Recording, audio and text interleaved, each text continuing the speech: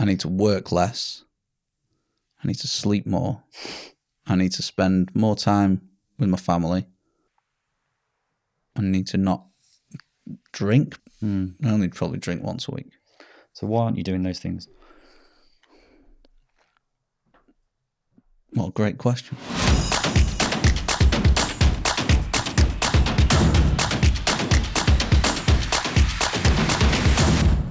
Chris James, welcome to the Purpose-Led Leadership Podcast. We've met a couple of times at Leah Turner's party. We've had some conversations on LinkedIn and other platforms.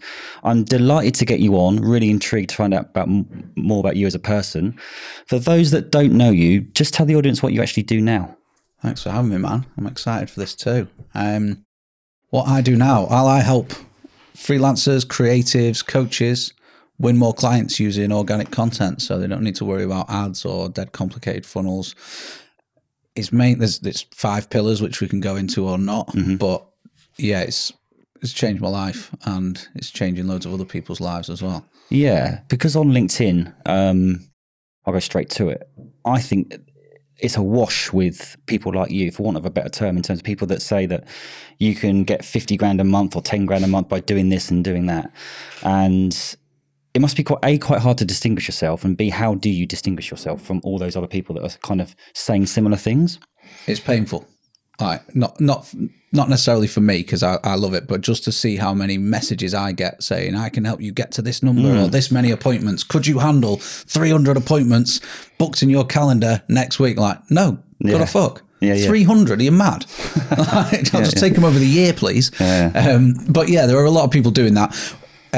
I don't find it hard to distinguish at all because I do what I've always done since I started making content and just put everything out there. I don't hold anything back. Right. I do it in a very strategic and intentional way. I know exactly what I want each post to do. Doesn't always do it. Yeah. But that's what I aim for. And we have, I don't know, I've never seen a program with like a genuine program with more genuine client results than ours. On LinkedIn. Because there's a big kind of always discussion about, I think salespeople think marketing's a load of rubbish and kind of vice versa, really, right? But I think with your stuff, I think on Instagram, you're called Sales Guy Chris. And I think that in order to be successful, there has to be a huge element of sales and marketing, but the combination of that needs to be right as well. So talk to us about that. Well, I like stripping things back to the basics, and sales and marketing, and in the corporate world and businesses that I've worked in, have always had this they've always hated each other because the sole role of marketing, aside from like awareness and nurturing, is the end goal is to generate leads. That's the end goal for marketing. The end goal of sales is converting those leads. So the salespeople get pissed off because the marketing department haven't brought qualified leads through. Yeah. But the marketing department get pissed off because the salespeople aren't qualifying aren't converting the leads they're sending through. Right. So that's what I've seen. And yeah, the whole aim of being online is, as a personal, operating through a personal brand, in my eyes, is the marketing side of things first and foremost. And everything stems from the offer. What are you putting out there? Then that's transferred into a message of some kind. Yeah. And then that then becomes your marketing in different ways, combining yourself, your service, and the opportunity that you present. Yeah. So these clients of yours I've seen that speak very highly of you with the tangible results. I know you've kind of given us the headlines there, but is it quite an emotive thing? Is it more process stuff? Just talk us through some of the steps around if someone was starting out, how they're going to go from sort of nothing to then getting hot leads to actually getting conversions. Because I feel like there's personal branding, we're given lots of different advice, but with your stuff, I think it is a process, but it's also specific to each person. Don't know. It's a process for sure, but you do have to have the emotion in it, like you say. It is emotive. The main thing I'm seeing time and time again, and yes, it's a buzzword, but it comes down to the mindset of the client, because I've been in other programs just like mine, and the clients themselves in there, some of them just don't believe that they're worthy or capable of achieving these things. And we're quite transparent. We have sales calls or discovery calls before people join. We've never tried to click to buy this. There's no like low ticket really available. I've got one that I never talk about, but we take people to a call. We have a real conversation with them. Sometimes I can be on them for like an hour and a half. Yeah. Because I want to understand if that person has got one, the time, Yeah. but also like the belief system to do what it takes. You've talked about that quite a lot, and I talk about it a lot around. I think you can have all the automation, all the process, all the stuff in the world, but as you're saying there, I think that if you don't believe in your own self and your product anyway, that's going to emanate out into your client base. So with yourself personally, though, I've seen some of the stuff online, and I want to talk to you about your journey as well. But your own kind of journey around the self-belief, the self-talk, the self-doubt, the mental health side. Let's go into that. Where do you want to start, mate? Because there's a lot to unpack there. Well, tell us, mate, because I know you've had some losses, shall we say, and you know, I've been open myself about my own depression and stuff, and coming through that. So just whatever you're comfortable with, but talk us some of the scariest moments, the darkest times, the trauma, the times when you wanted to give up, all those kind of times, right? Giving up's not an option. I don't think it ever has been. I think it all stems back, and I can't put it back any further than this, but childhood, where I just felt the need, and I still do in some ways, but nowhere near as much, like external validation, like just constantly seeking it, constantly. I wanted people to think I was good, funny, clever, don't know, whatever it was. And I was always looking outside rather than inside. And now I can see it when other people are like that, but I couldn't see it in myself. Looking back, definitely could. I can see it now that I was just doing stupid things. And obviously, young lad, I live in Macclesfield, there isn't that much to do, so you end up drinking a lot, and I would drink loads, go out on sessions and stuff, and that, I think, started to cause anxiety. So I've had anxiety probably from, I don't know, 19, 20, something like that. And I've been on some meds, off some meds, and it comes and goes. Like, I'm on medication now. I'm on, I can't remember what it's called. Sertraline? Citalopram. Right. And they gave me, I went in and said, I'm anxious about a number of things. Yeah. The main thing is I've got too much like energy. I'm an overthinker, perfectionist. I will think about things to the nth degree. Like I think a lot of entrepreneurs are. And she said, we'll give you this antidepressant. I was like, I'm not depressed. Like, I don't need bringing up, I need bringing down. Right. Which was interesting. So she then explained, it will balance you out. And you know what, mate? I went back and said, I want more of it. So I've actually recently doubled my dosage. Right. And it's the best thing I've done in ages. And I'm not coming on here and say that anyone else should do that. But I can operate at a normal level now. Yeah. Which is really weird. Well, firstly, I think it's very brave of you to say that.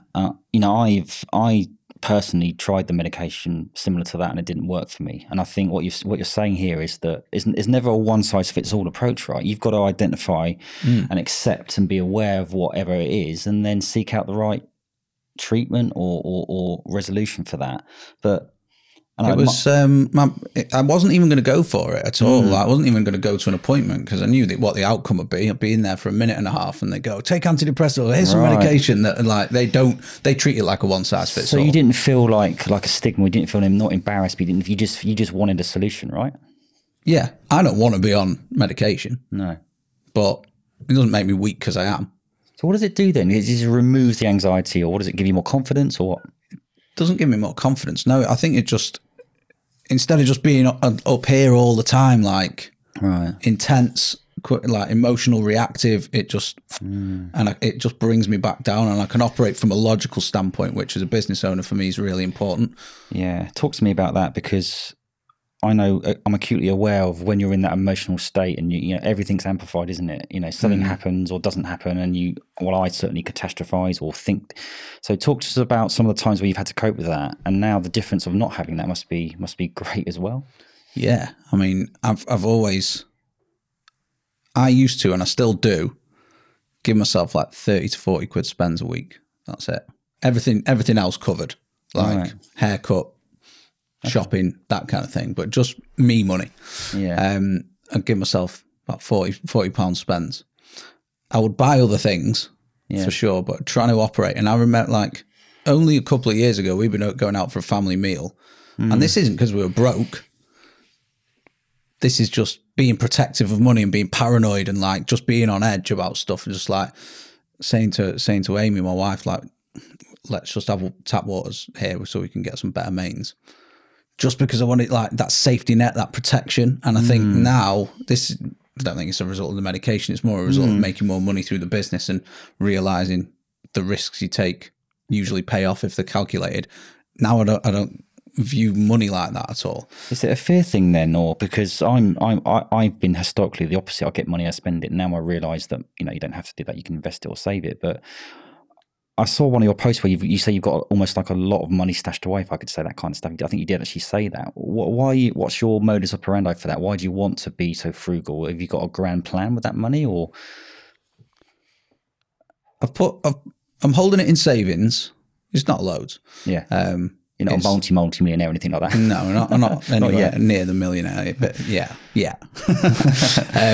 So I've got it in savings. I'm making a little bit of money off it each month, which is cool. Okay. The grand plan is to use that to reinvest into the business rather than invest it into like, well, anything really, apart from the business. So I'm still only taking from the business like 600 quid a month, 650 quid a month to stay below that 12k threshold. Well, that's a lot of kind of, probably for want of a better term, restraint and measure, which conflicts, I think, to things like you said. You talk about external validation. So money's not important to you. You don't use it as a vehicle to sort of get validation. But this validation thing, then, where do you think that stems from? Insecurity, I think, when I was younger. I don't know about what. I was quite skinny. Right. No, that was it. I think like I wasn't good looking, bad looking. I was pretty much playing average at everything. Yeah. In school, sports. Because it's difficult, isn't it, with social media, whereby we're kind of in it now, and it kind of goes with the territory where, irrespective of what we say, I think everyone, when a post flops, it does affect me, and when it goes well, I do feel that dopamine hit, right? So I think that it's hard not to lean towards your worth being associated to the number of followers or likes or comments and that kind of stuff. What would you say to that?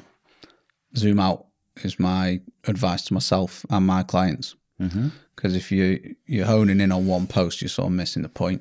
I think I rarely, I mean I must do subconsciously, but I rarely look at my posts on LinkedIn in terms of numbers. I don't really take them in. I will notice if one's done really badly or really well, but overall, I don't know. Yeah. Because I don't do massive numbers I don't get massive engagement numbers. So it's about widening your perspective, because most people, and this is how most people live their lives, they're caught up in the reactive. They're caught up in the day-to-day, acting emotionally, and that's exactly what I didn't want to do, is be someone that just acts entirely on emotion like I was. So I like to just ask myself the question, like, what happens if I widen the perspective?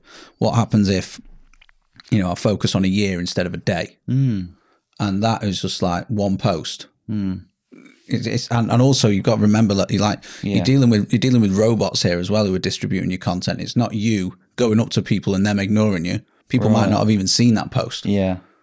So you're not going up in the street and going, hey, I've just put 10 hours into this. Do you want to just take a look at it? And do you mind hitting this physical bell or this heart? That's right. I mean, I look at some posts, and some people's posts, they do really, really well. They have like 400, 500, 600 likes per post as a selfie. And I used to get that myself, but my engagement's gone way down. But the quality of my actual lead generation and my business has gone way up. And I think that's the trick. And I think some people, almost, if they had the choice between likes and comments and that kind of stuff versus money, they'd probably still choose the former, because they're so entrenched in kind of getting that. And actually, so it's about the end goal. And obviously, you need to have the followers and the likes as well. But I think that's what you do. You actually get the quality as opposed to the quantity. But you want both, right? Yeah, I think if you're starting out, I think just go for quantity, because ultimately by doing the reps, you will end up producing quality. If you do something enough times, you get better at it. But yeah, I completely agree, Chris. It's like, it's really, really hard to see who's trying to do what with their posts sometimes, because they might be getting all these likes. But is, like you say, is it is resulting in what they want, which Yeah. it might just be the likes, and that's fine. It's a bit weird. Yeah. But Yeah. you know, I think you can build an audience to a certain degree with high engagement and not sell anything and then try and monetize. But why not just try it a little bit at the same time? You'll notice if a blatant sales post of mine goes out, the engagement will be really low usually, Right. and then another post it'll be quite high. But I put them out with a specific intention. Yeah. Yeah. And a lot of it is just nurturing. Yes. That's it. I mean, there was a big hiatus. Well, there was a big kind of bit of a rumble on LinkedIn about 2 or 3 weeks ago. I don't know if you saw it, where one guy in particular was trying to out what he called fake people, big influencers posting and getting like 400 or 500 likes within 3 minutes and bloody 40 odd reposts within 3 minutes, probably clearly using engagement pods, all that kind of stuff.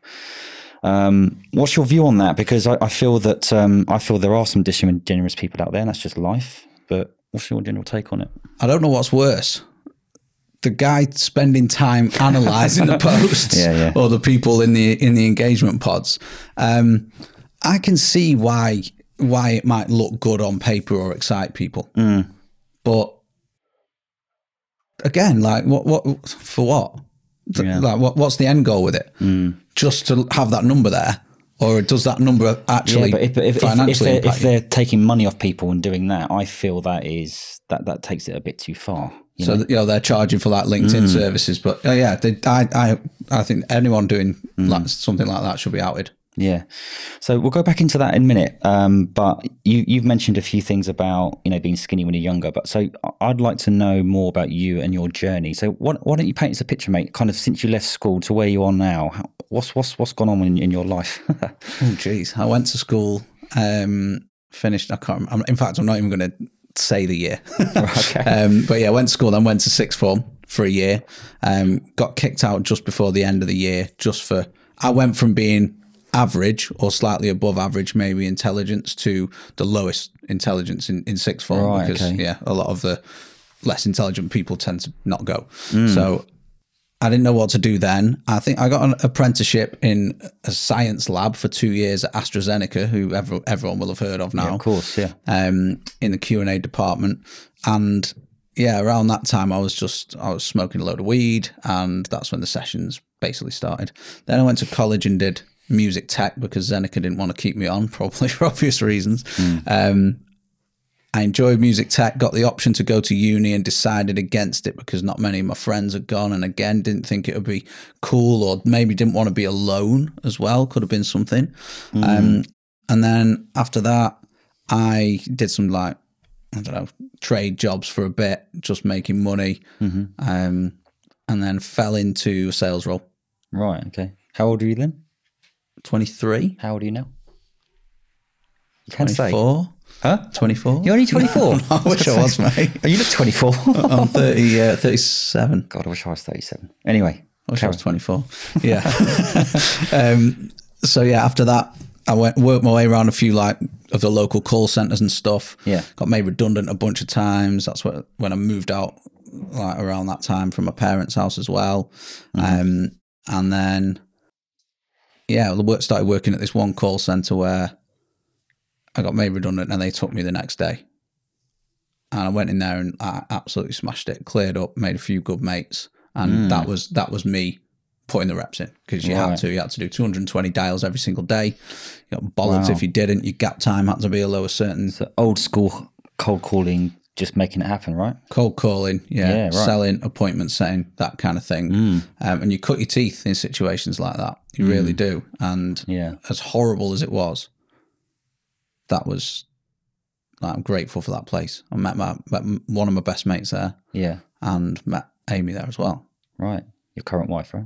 Current. Yeah. For now. Yeah, I don't know what I say current for. Anyway. But it's I grew up in a similar kind of environment, S3, where it was like that hardcore sales. And if I was late, my tie used to get chopped off and throw donuts at me. It was all kind of like all that. But actually, it kind of made me. It kind of made me like, I didn't fear anybody. So when I was on the phone to CEOs, I didn't put them as inferior or superior. I just kind of went for it. And I think on the phone, I think in some ways it's easier because you're not face to face. It's the tone of voice. I think it's a bit of an art form, isn't it, on the phone? Definitely, especially the longer that cold calling's gone on, because people get more pissed off with it. So then the bar's raised before who you'll actually speak to, especially if you're a CEO. But yeah, like I ended up really liking it, really liking it. Not that particular role, because I then moved on to work in recruitment for a bit, and then I landed a job at a marketing agency. But it was all based around outbound, attract someone's attention, get them to like you, get them to trust you, and then book a meeting or sell to them, essentially.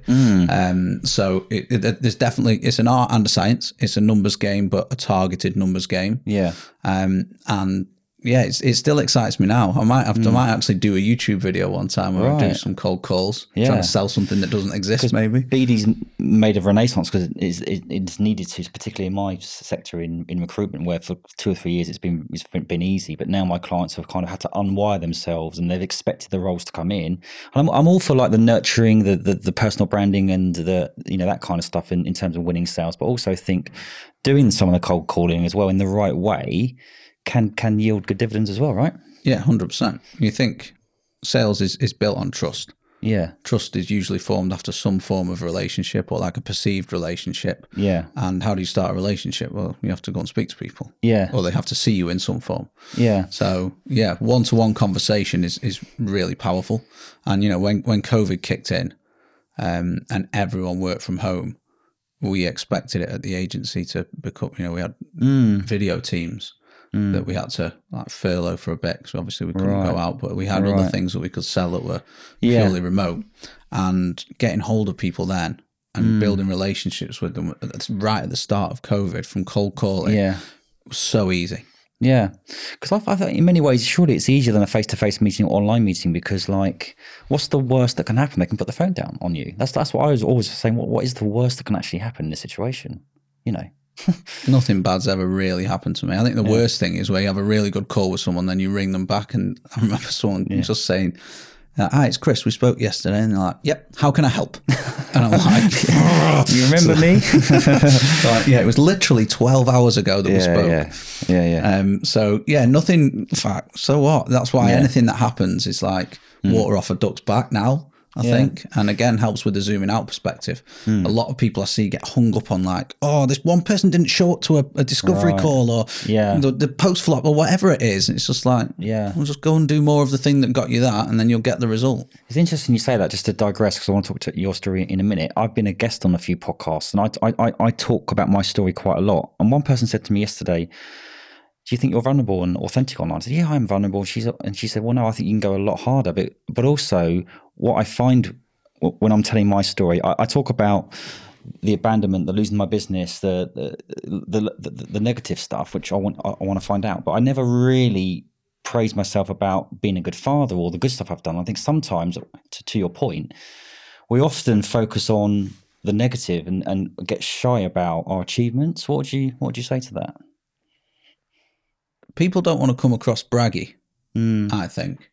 And I toyed with this, like, I think in my content on Instagram, I'll happily talk about money all day long, how much money I've made, how much other like clients have made, things like that. On LinkedIn, I like really held off. And then I thought, like, why is this? Like, it's because I'm afraid of bragging. And people will think this. But again, removing the emotion completely, we're talking in facts. Yeah, absolutely. It's not an opinion. It's not me trying to look good. It's not me trying to show off. It's actually me stating a fact. Yeah. And that's what I tell my clients. I love how you do it, Chris. You're always talking about your references, and so, well, why can't you've got the references there? Why wouldn't you promote that to get the business? It's a strange one, isn't it? Right? Yeah. Again, I think it comes through just going through the ring and really, you do get to a point, I think, when you start publishing content online. It's scary for some people. It was scary for me. I probably held myself up by 5 years, right, due to fear of judgment and what other people were going to say about me. And I went through this like exercise. It wasn't guided or anything. I was like, who is it that and I narrowed it down to 2 people. Both were mates, right. And I was scared that they were going to say, who are you trying to be, like the next Stephen Bartlett or something like that. Oh wow, right. So I'd like. So it wasn't people you didn't know, it's actual mates you were concerned about. It's interesting. Yeah. Well, I don't know why anyone would care about people who don't know. But I think people do think that. I think they do. Yeah. But it's like, if you actually think about that as a concept, when you again, zoom out. trying to remove the emotion out of everything, it's like, what's fact, what's not? Yeah, okay, if true. it's not an absolute fact, Yeah. then it's not necessarily true. You can cast that aside. What is the fact? What is the fact here? Yeah. They don't know you. Are they going to come and kill you? Yeah. No. Are they going to come and swear at you? No, Yeah. probably not. And even if there's it's a question of, can you categorically say that's true, even if it's a little bit true, but it doesn't make it as bad as what you think it's made it. And also time as well. And sometimes I used to put a post out or a video out and not want to watch it back. I mean, what is all that about? I just think it just comes with time. Your personal standards become higher, and the bar gets raised. Yeah. Whereas it only took a couple of months from me hiding behind design and not showing my face to doing some, like, getting my face out there, talking head videos. Yeah, right. And stupid videos with my daughter and stuff like that, with the marketing or sales spin. Yeah. So but again, I think I needed the validation to do that. I think I did at the start. Yeah. You do need someone to believe in you. Almost like, it's weird. You kind of need to be given permission, or a lot of people do, and I certainly did. Kind of need to be given permission to do what you want, to live your life how you want to live it, because everyone's just been molded and shaped into this one way or a couple of ways of thinking, and you shouldn't go too far that way, or you shouldn't go too far that way. Like, it's like being at school. Like, if you were thick, you get bullied. If you were too clever, you get bullied. So it's like people are punished from an early age almost for standing out in some way. So it's like very much, but it's the people that stand out that make the difference in some way. What areas of your life do you think you need to look at more of? I need to work less. I need to sleep more. I need to spend more time with my family. I need to not drink, but I don't. I only probably drink once a week. So why aren't you doing those things? Well, great question. Why aren't I doing them? Because I believe that life kind of goes in cycles or seasons where you do need to lessen intensity in some areas and increase it in others.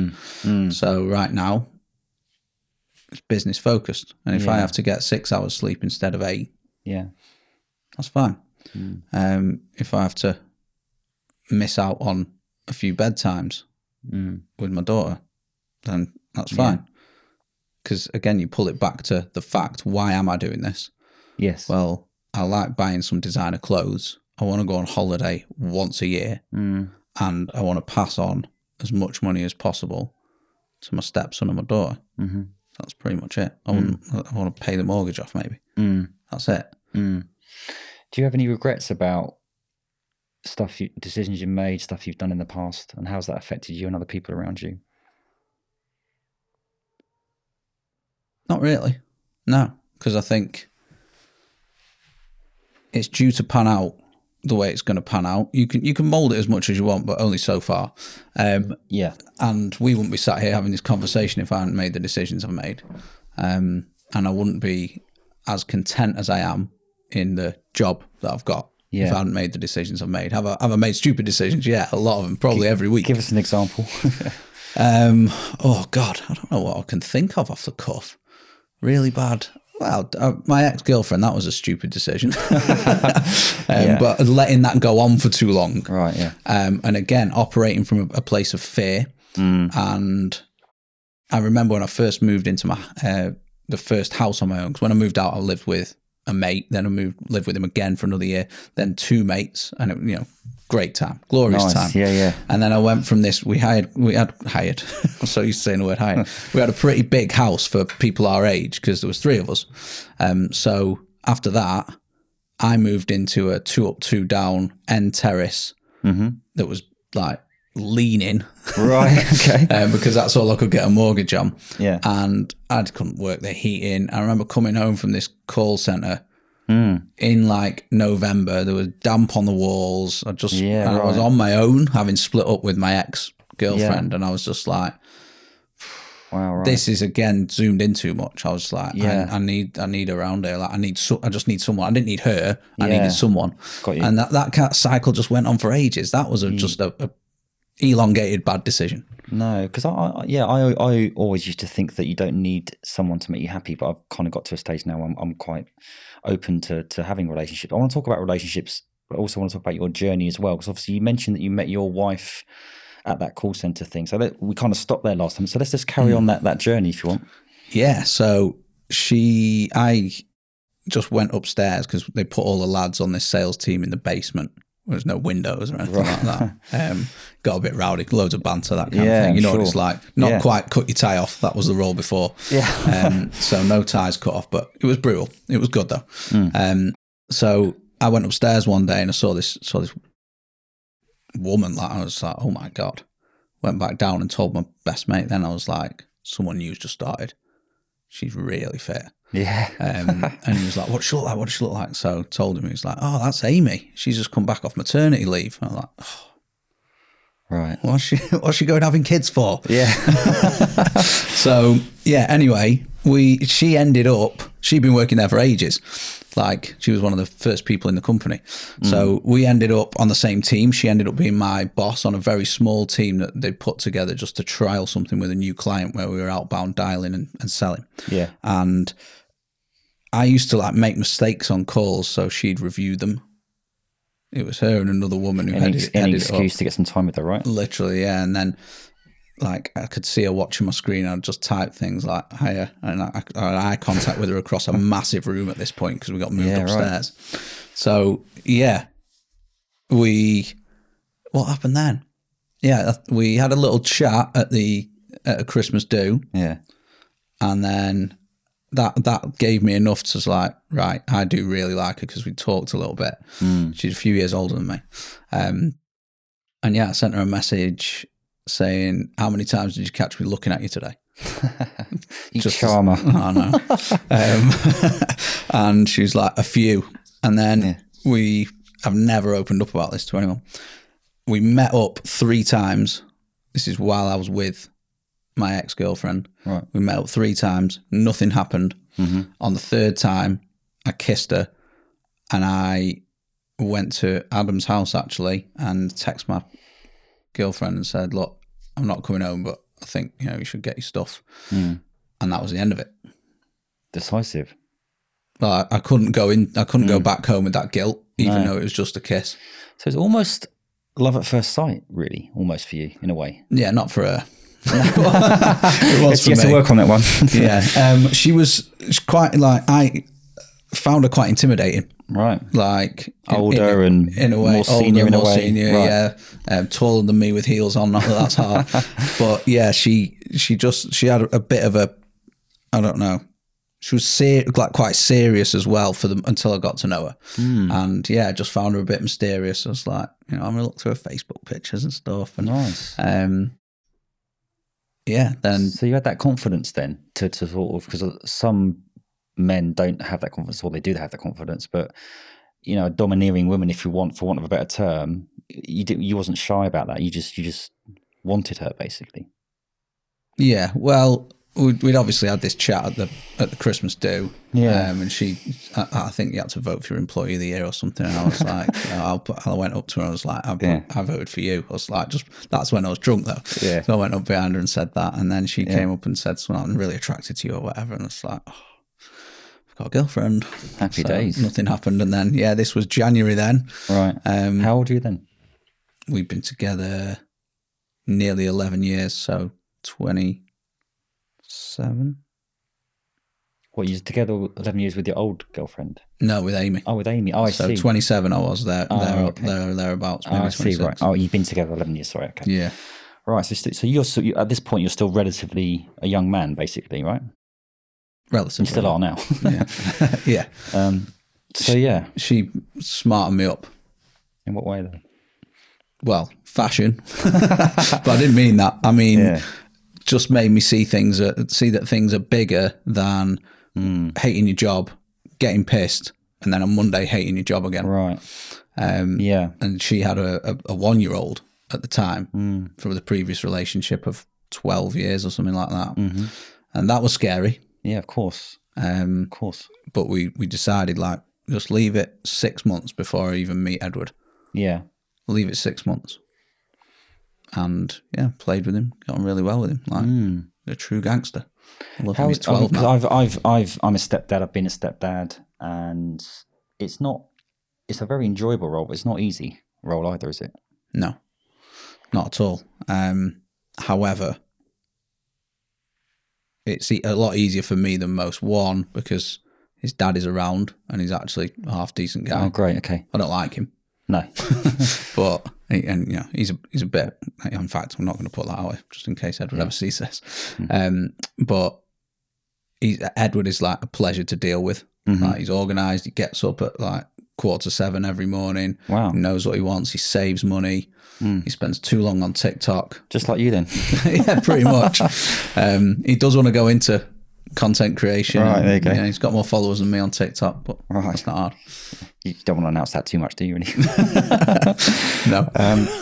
Okay, so your relationship with Amy flourished. Talk to us about that journey. The journey of your relationship and what happened next in your life at that point.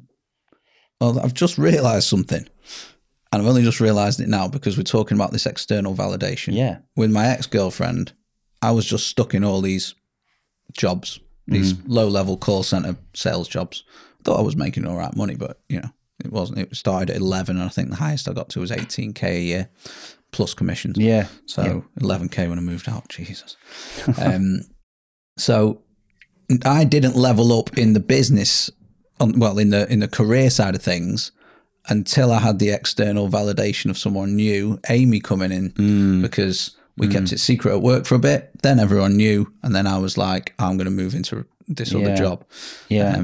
So I only just realised that everything we've talked about has relied on me being in some form externally validated by someone else or a group of people. It is interesting, isn't it? Where do you think? Sorry to interrupt you. Where do you think you'd be if you didn't meet Amy? What sort of person do you think you'd be?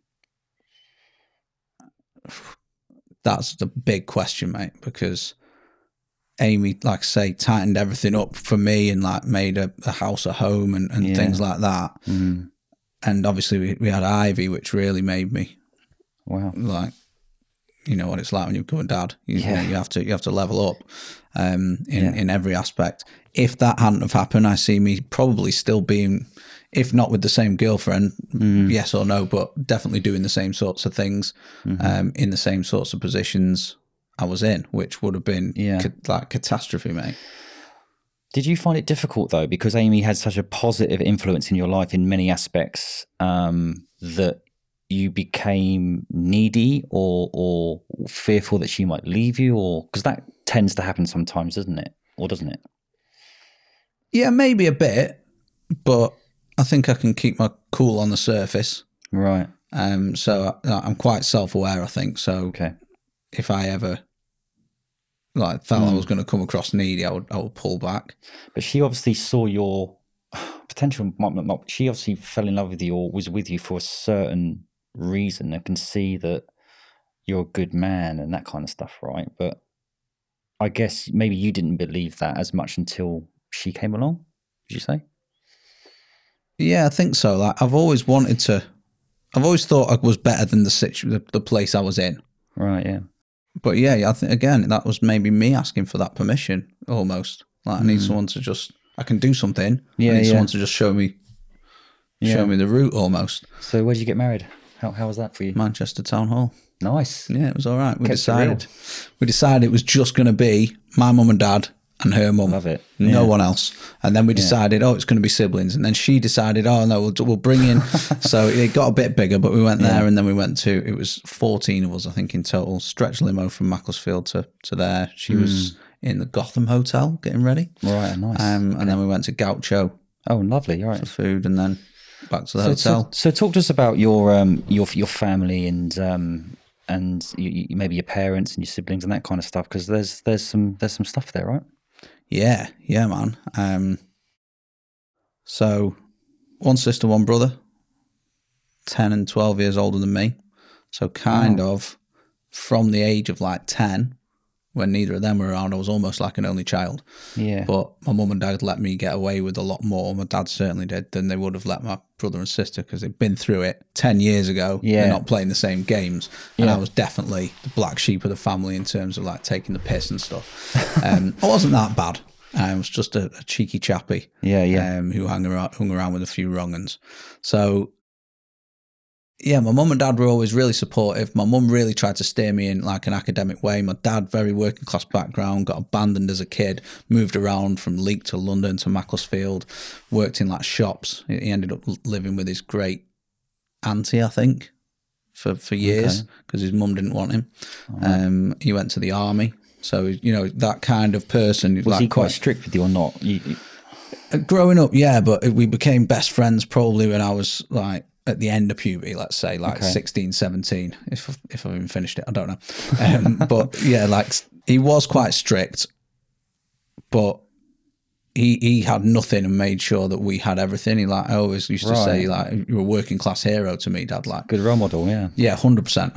I got, you know, funny guy, really funny guy. Everything was a joke, apart from if he got really pissed off. And I definitely think I've inherited some of those things. Right.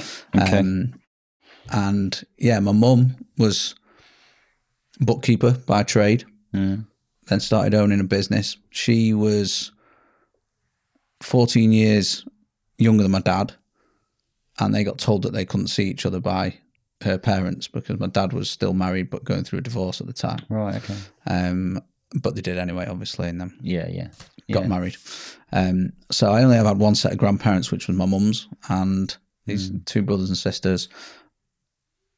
And yeah, everything, you know, we lived in a nice area in Mac because they paid 30 grand for the house just before I was born. Right. Which was, you know, crazy. Absolute crazy money. So the mortgage was paid off. My dad went through ups and downs in terms of redundancy, and I think that shook the family a little bit a few times. But yeah, all was pretty good. I can't really moan about having a bad childhood or anything like that. If anything, it was not really far the opposite, but it was just quite average, mediocre. I was left to my own devices. I lived on an estate, so we could go and play out and do whatever you want. There was parks and woods and stuff like that, which was. And what's the relationship like with your older siblings? Yeah, good. Yeah. Close with my sister, very close with my sister actually. Yeah, I speak to her quite a lot. Trust her with anything. My brother's in London, so I don't see him as much. Sister's got two great kids as well.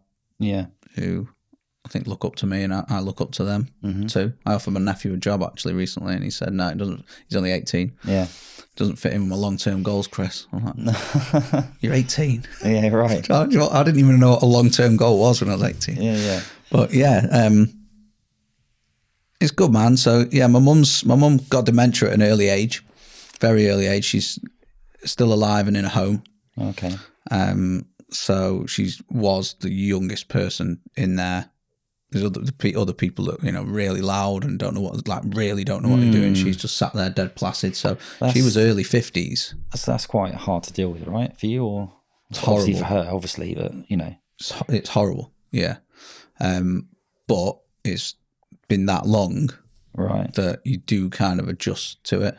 The first time I went into the home, you know how that homes kind of smell like. I got in there, and then I was on my own. I should have gone with my sister.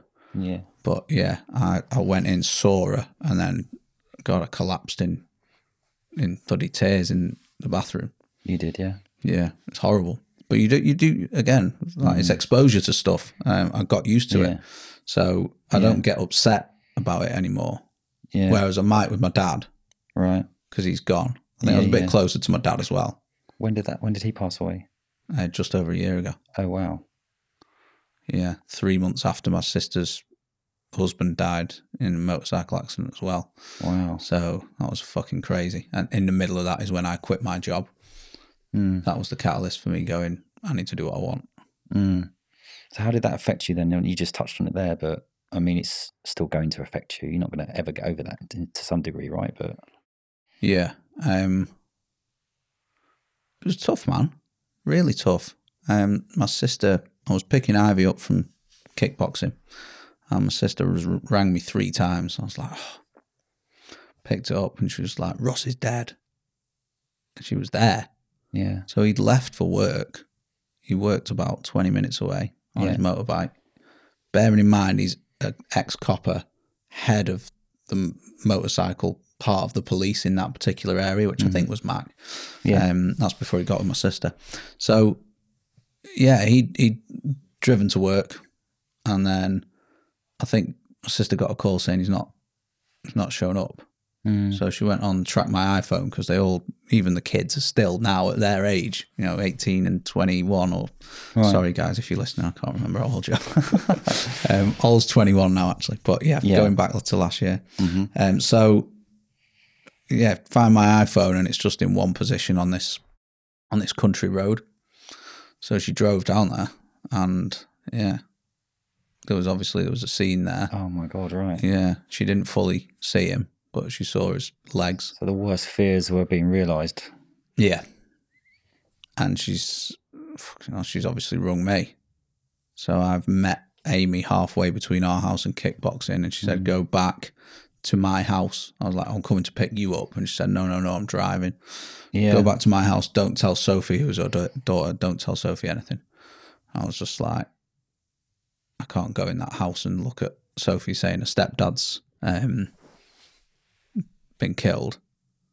I'm going to have to just sit outside. So then I was like, what am I doing? I was sat in a car, like, I need to be there for my sister, whatever. So I rang her, and she was crying that hard. I swear I could hear both of them laughing, her and him. And I was just like, what the hell's got, my head was just up my arse, obviously. I was like, they're both in the car laughing. And obviously they weren't. Yeah. So I got back. He's got 2 kids grown up. No way. So sister had to ring them, had to ring his mum. It's terrible, man. So that was another time when my legs went carrying the coffin. Did they? My legs went, not fully, but I was like really unsteady. That was just, and again, I wouldn't say it's because we weren't mega close. We got on really well. Had a good laugh. She had the same birthday as well, which kind of tarnishes the day for me slightly, and also for my sister. But we always went out and had good times. So it's sad. When something like that happens, you end up reflecting, I think, quite a lot, don't you? Massively.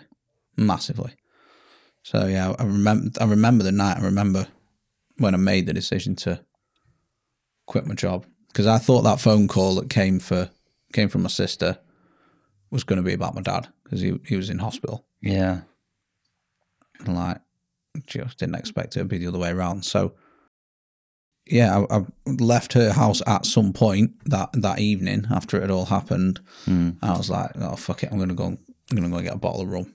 Like, I'm not going into the agency role tomorrow. Yeah, right. And that was the final tipping point. And I was on the phone to her till like 4 a.m, just drinking, and yeah. It's still very surreal at that point as well. So he was working a night shift. It was about 4:30 in the afternoon. So for her, he's just on that night shift.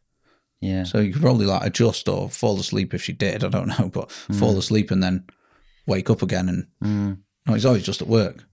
But it just kind of smacks of the truth that life can be too short, or can be taken away from you. All the cliches you want to say.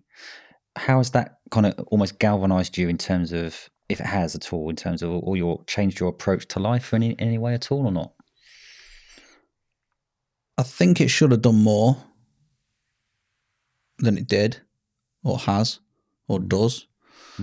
But yeah, it has to some degree, but not as much as you probably think it would. There was so much packed into that year, though. It was crazy. Obviously, we've been working at home for 2 years due to COVID. Pretty much, I didn't really go into the office again much after that.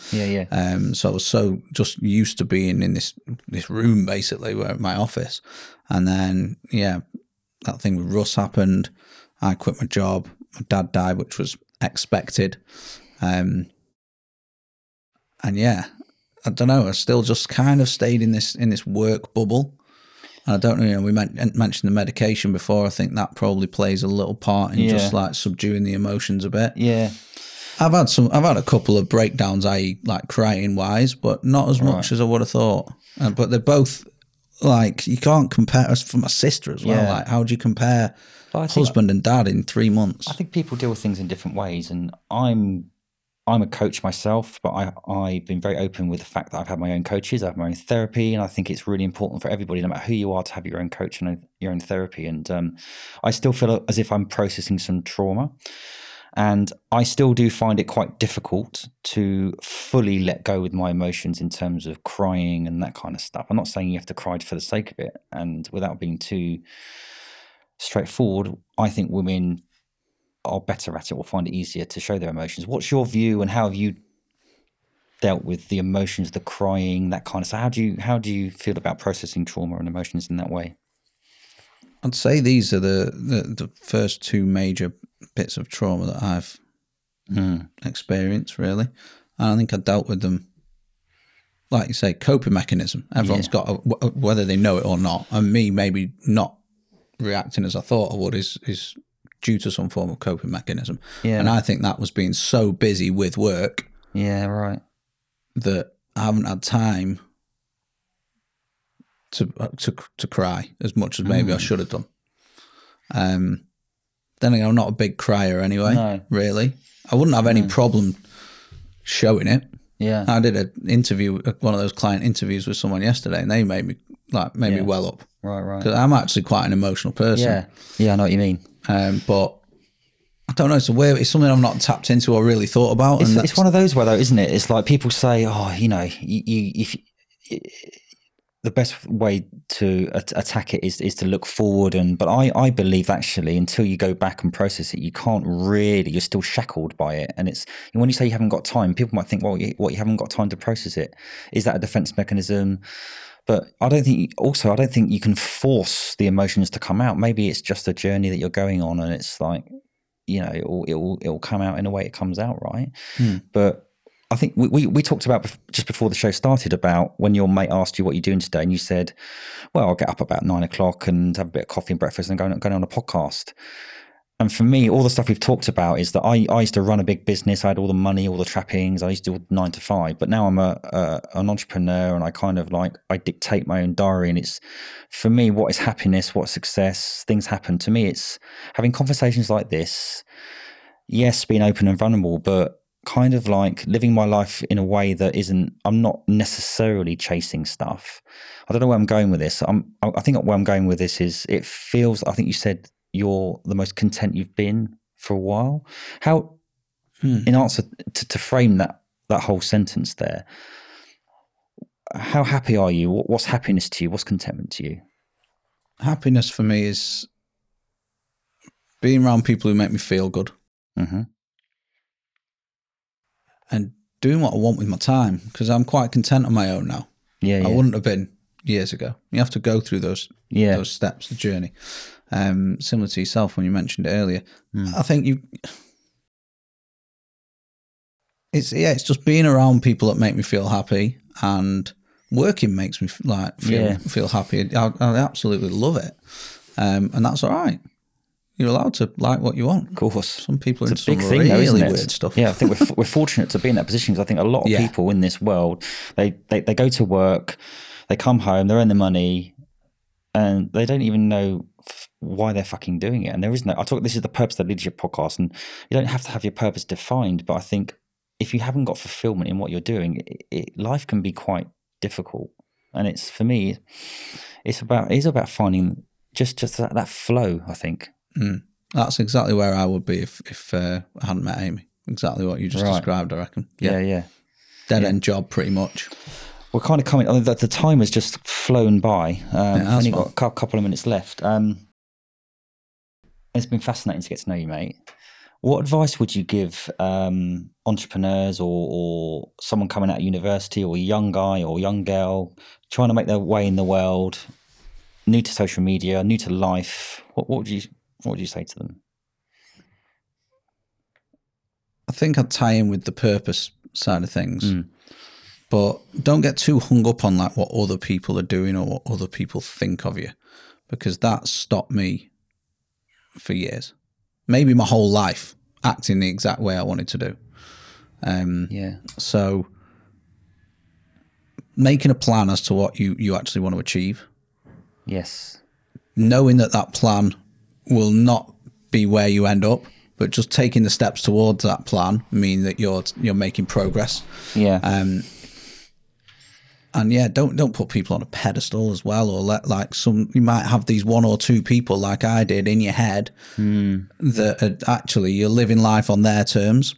So you've got to be really careful about that. And taking action. If there's a closing statement from me, man, taking action. Definitely, like you want mate. something, don't wait for someone to hand it to you because it's not going to happen. Yeah. Work out what the big one-off like things are that you've got to do. Work out what the daily habits are that you've got to do to achieve that goal. As an example of that, if you're joining if you want to lose weight, a one-off action is joining a gym. Yeah. The habit is going to the gym. Yeah. It's downloading MyFitnessPal as the one-off thing versus tracking your calories every day.